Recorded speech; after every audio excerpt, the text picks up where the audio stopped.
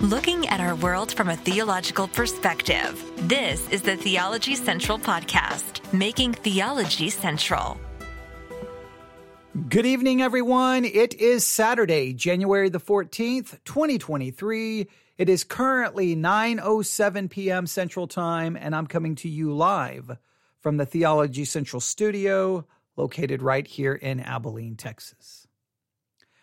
Now, I've been sitting in the studio for about an hour. I've just been sitting here, and I was thinking, okay, I'm going to go live, and I may do a devotional thought on a couple of, or at least one or two verses in Psalm 41. Then I thought, well, no, possibly I'll go live and talk about this. No, possibly. And then I'm like, you know what?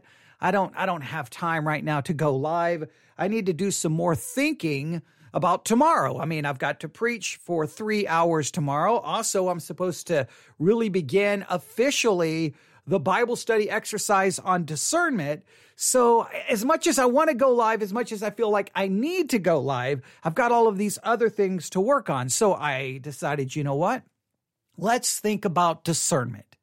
I'll exercise some discernment and making the judgment that the best thing I should do right now is focus on discernment. So I grab my Bible. I'm like, okay, I know what I'll do. I'll focus on the curriculum because the curriculum wants us to start in Genesis chapter 3.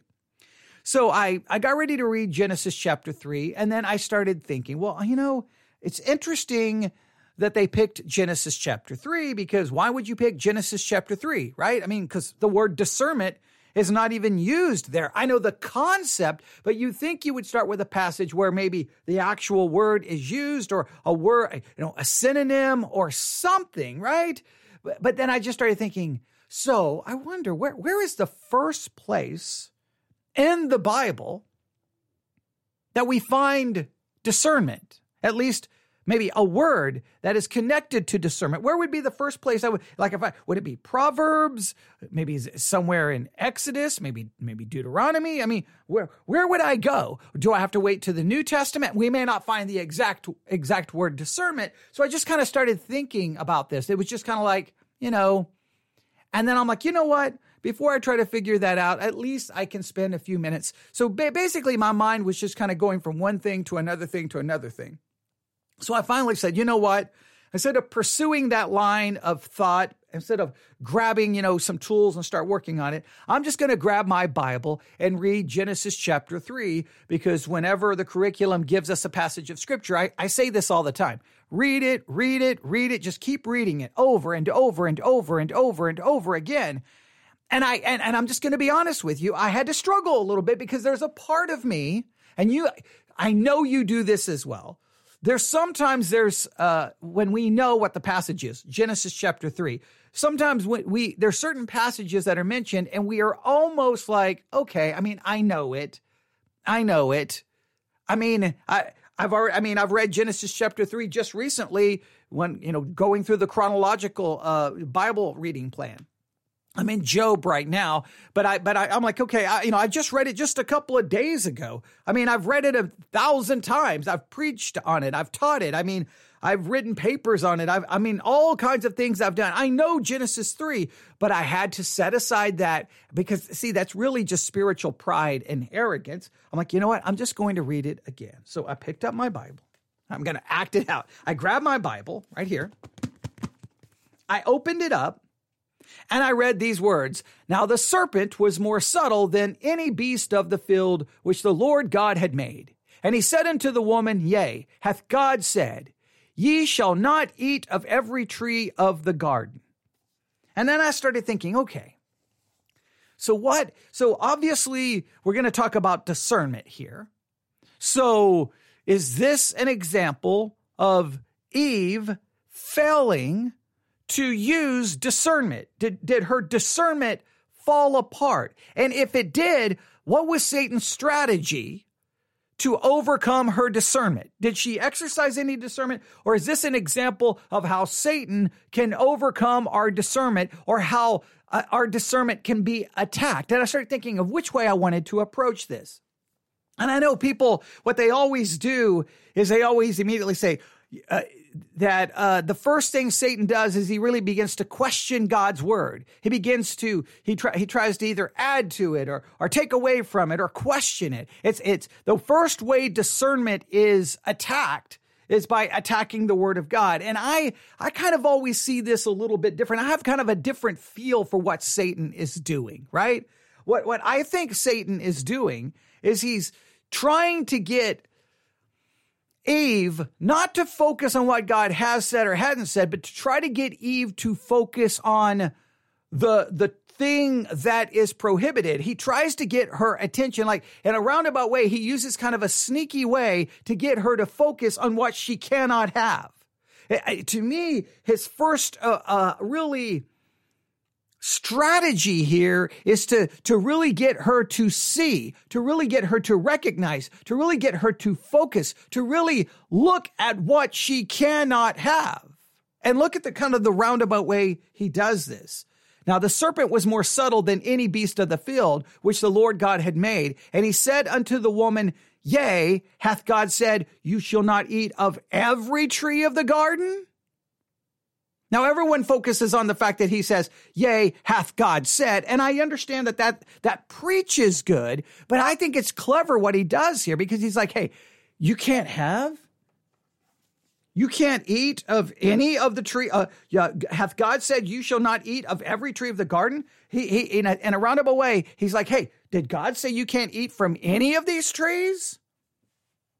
Did God say you can't eat from any of these trees? Now, to me, there's a clear strategy. The minute he says, wait, God says you can't eat from any of these trees, immediately we know where all of a sudden her attention is going, because look what she says. And the woman said unto the serpent, We may eat of the fruit of the trees of the garden, but of the fruit of the tree which is in the midst of the garden, God hath said, You shall not eat of it, neither shall ye touch it, lest ye die. In a roundabout way, what Satan does is he tries to get her attention on what she can't have. It's really so. He doesn't just go, hey, why can't you have that tree? Hey, come on, eat from that tree. No. It's much more clever, right? It's much more, no. Wait, you can't eat from any of these trees? No. It's that one that we can't eat from. Like, he doesn't point out what she can't have. He points out just a question that I think he even knows is not true. Wait, you can't eat from any of that? No. I can't eat from that tree. And at that moment, what is she looking at? At that moment, her attention and her focus goes to what she cannot have. Everyone says that the first attack on Eve's discernment is really going after the word of God. And I think the first attack on discernment is to try to get the person preoccupied and focused on what they cannot have. Right? And we could refer to this as, a temptation, obviously. But if it's going after the discernment, it's you're getting, in a sense, you're being distracted. Instead of focusing on what God has said or hasn't said, you're now focused on an object. You're focused on something other than the word of God. That's what I think. You can throw out your own thoughts or opinions on it, because I think there's much to discuss. But it was at that moment that I was trying to figure this out and kind of just talking to myself here in the studio, that all of a sudden I was like, all right, Satan is more subtle than any beast of the field. More subtle.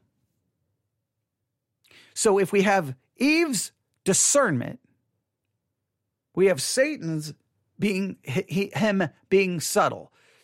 Eve is supposed to exercise some kind of discernment.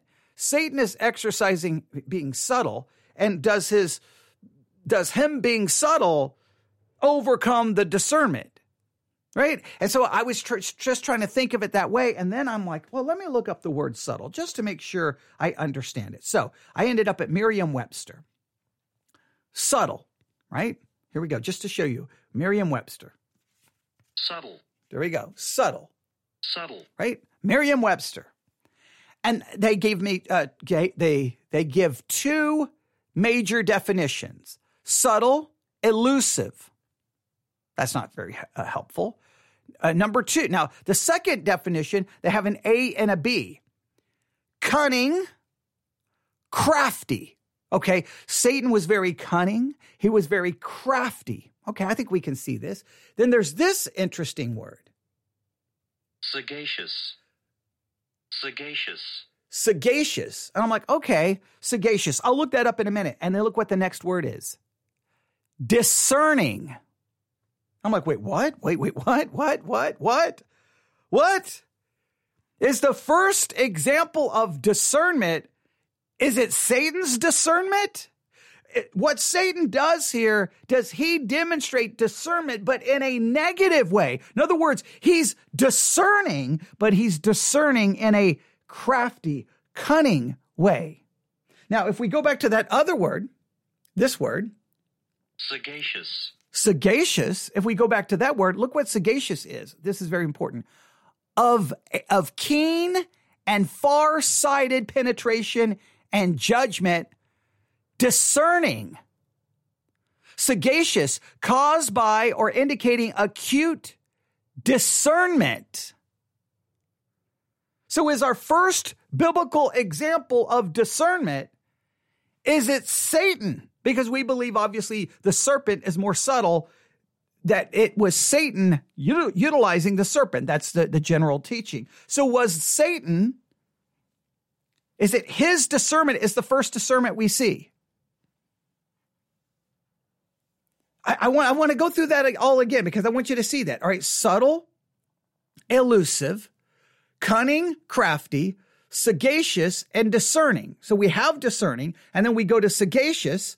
Sagacious means of keen and far-sighted penetration and judgment, discerning, caused by or indicating acute discernment, keen and sense or perception. Now, if we go back up to cunning, means it's characterized by willness and trickery. All right. Dexterous or crafty in the use of special resources such as skill or knowledge or in attaining an end. So in other words, this is someone who has a skill, has an ability, has keen insight.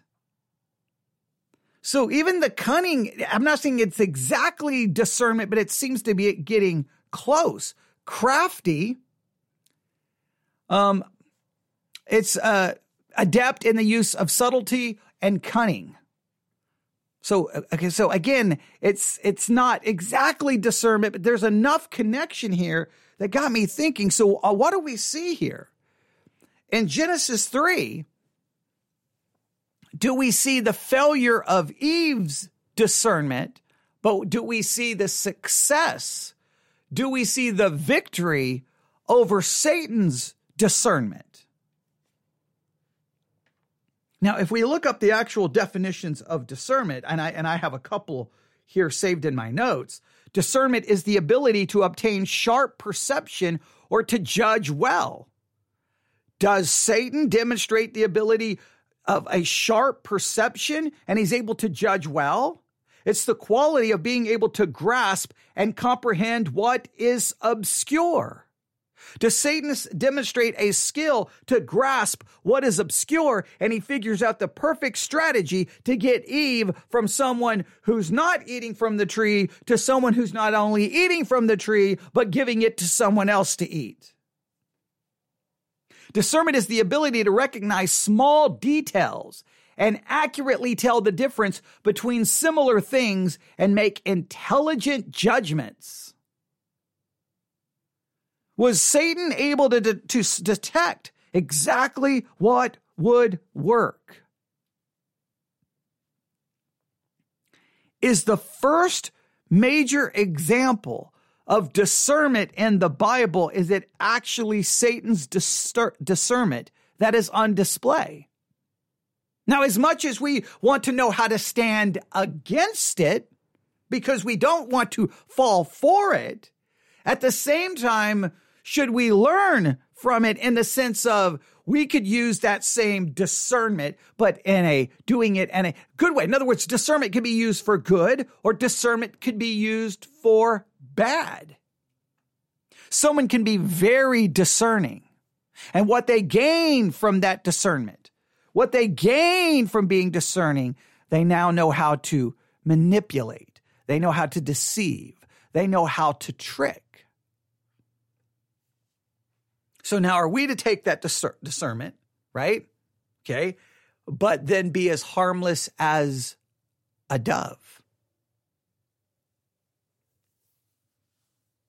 What do you, now I'm not being dogmatic in any way, shape or form. I'm not being dogmatic. I just found it interesting that when I look up subtle, I end up with at least in Merriam-Webster, to the word discernment, to discerning. And I absolutely love this word. I love this word because to me, it really kind of gives the idea of what I think about discernment. This word, if I can get it to play, here we go. Sagacious. Sagacious. Because it's of keen and far-sighted penetration and judgment. Discerning. You're keen, you're aware, and it's far-sighted. It sees more than, it's like being far-sighted. It's not just like when you play chess, you can't just be thinking of one move. You got to be looking out, right? You got to be looking forward. You got to be thinking, you got to be 5, 6, 7 steps ahead of your opponent. To be discerning, do we need to have that keen and be far-sighted penetration and judgment so that we can discern? That we have that perception. Is Satan the first example? Because here he is. I mean, obviously it's the serpent, but we believe Satan is utilizing it. He comes in and look at his first question. He sees the woman. And then immediately what he says is, hey, hath God said you can't eat of all of these trees? Now, is that used to call into question God? Is that, I think I think this is used to distract. I think this is a trick, not to distract really from God and from his word. This is really, this is a trick just to get her to turn her attention from all of those trees to the one tree. Right? To me, this isn't about, he's trying to question God. He's trying to get her to doubt God. No, I think what he's trying to do is saying, look, I know you see all of these trees, but did God say you can't have all of these? And immediately, you know what she would do. No. That one, like I just turned my head. Like let's say right now I'm facing the microphone, right? And so therefore, theoretically, for illustration purposes, I'm facing all the trees. And Satan walks up. Hey, did God say you can't have all of these? Well, immediately, you know what I'm going to do? I'm going to turn my head. I'm no longer facing all the trees, and I'm turning. No, that one in the midst of the garden, that's the one we can't have. And immediately, he's got her to focus on what she can't have. And look what happens. Look at this. Now, at verse 4, and the serpent said unto the woman, you shall not surely die. Boom. That's obviously a direct denial. But look what happens. All right. Then he says, for God knows, hey, but the minute that she's looking at that tree and Satan's like, no, you can touch it and not going to die. No, that is a direct attack upon God's word. Yes. But then he gives a reason while she's looking at the tree. Hey, God knows that if you eat of this, hey, your eyes are going to be open and you're going to be as gods, knowing good and evil. And then look at verse 6. And the woman saw that the tree, because she's looking at it, was good for food and that it was pleasant to the eyes. I think the whole point is Satan uses enough discernment and judgment to know all I've got to do is get her to look at that tree, to get her focused on that, to get her preoccupied with that.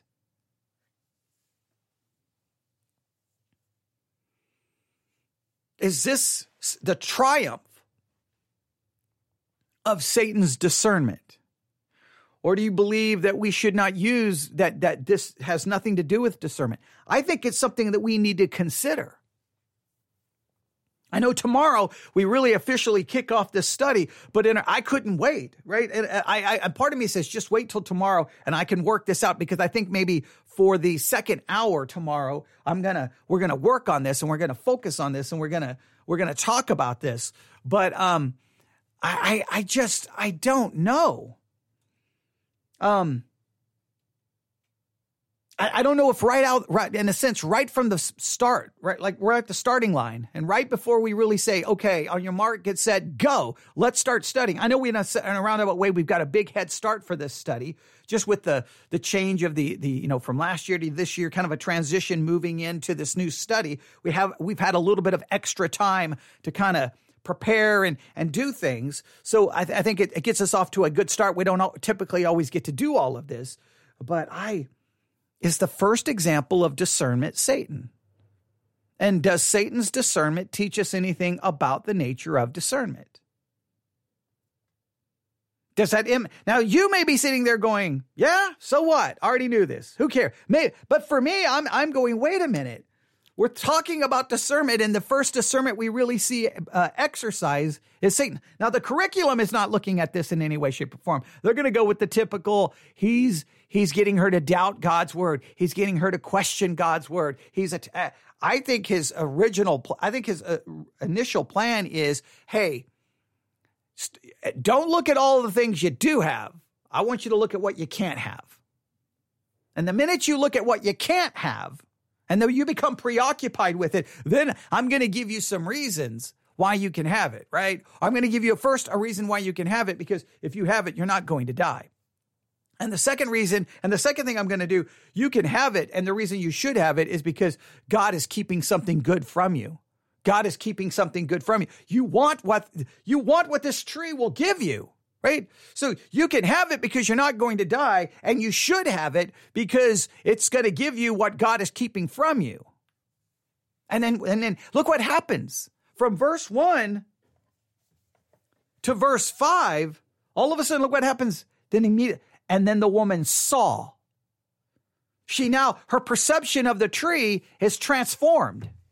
Whatever she was thinking of the tree before, her thinking of the tree has been transformed, and it's been transformed because by Satan using discernment, keen perception, he realizes, I got to get her, stop looking at all the trees, and I got to get her to look at that one.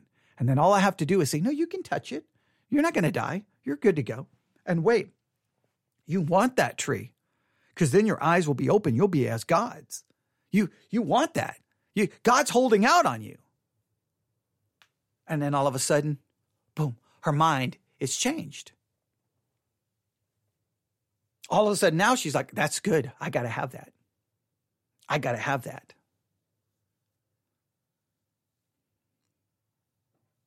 Now, how could we utilize that same type of discernment, but in a way that is harmless as a dove, in a way that would be righteous, in a way that would be godly?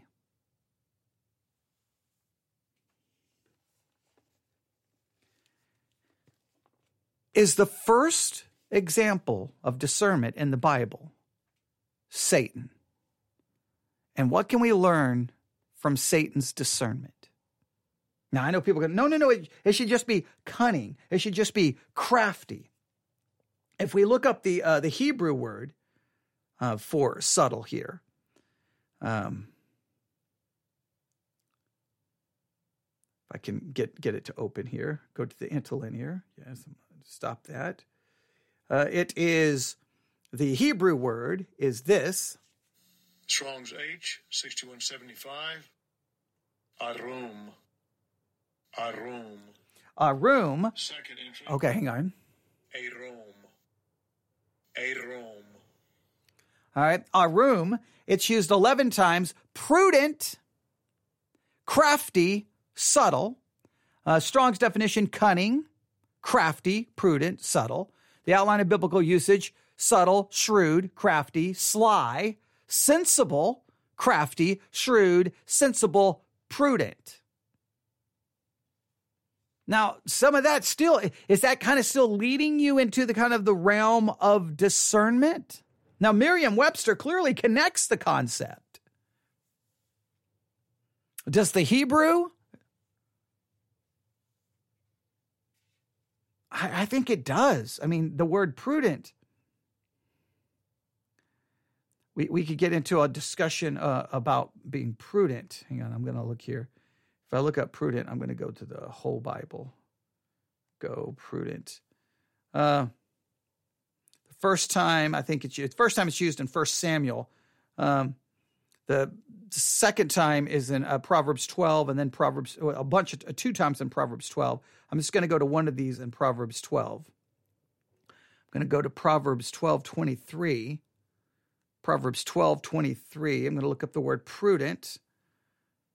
Oh, it's the same. Yeah, it's the same Hebrew word. Yeah, obviously, it's the same Hebrew word as subtle.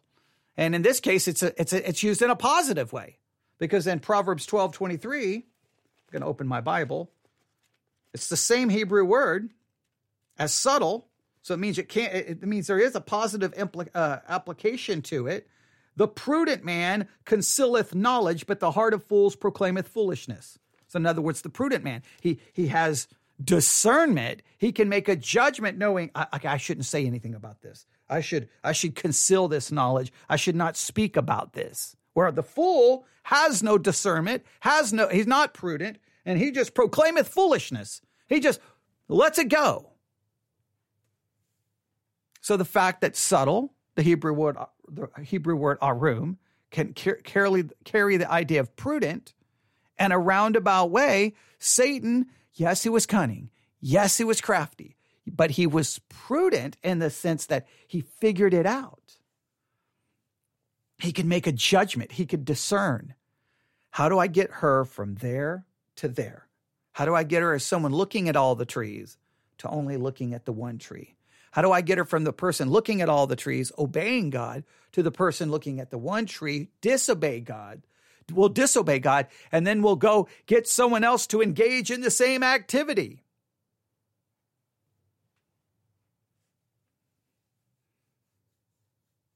So we have to be aware.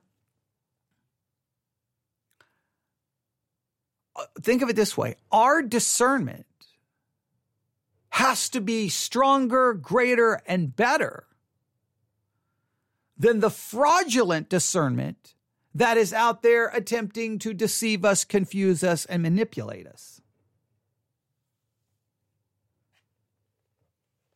Is Genesis 3 a battle of discernment? And Satan had the greater discernment.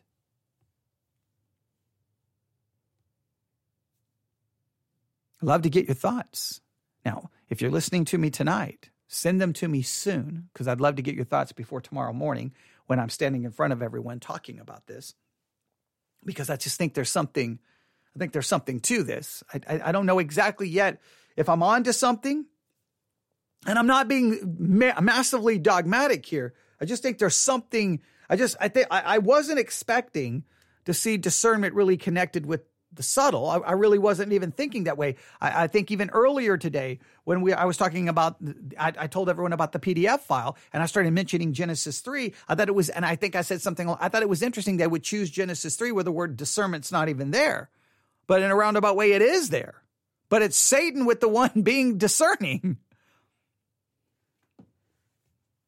Now, you can give me your thoughts on what's the takeaway from that? What's the lessons gained from that?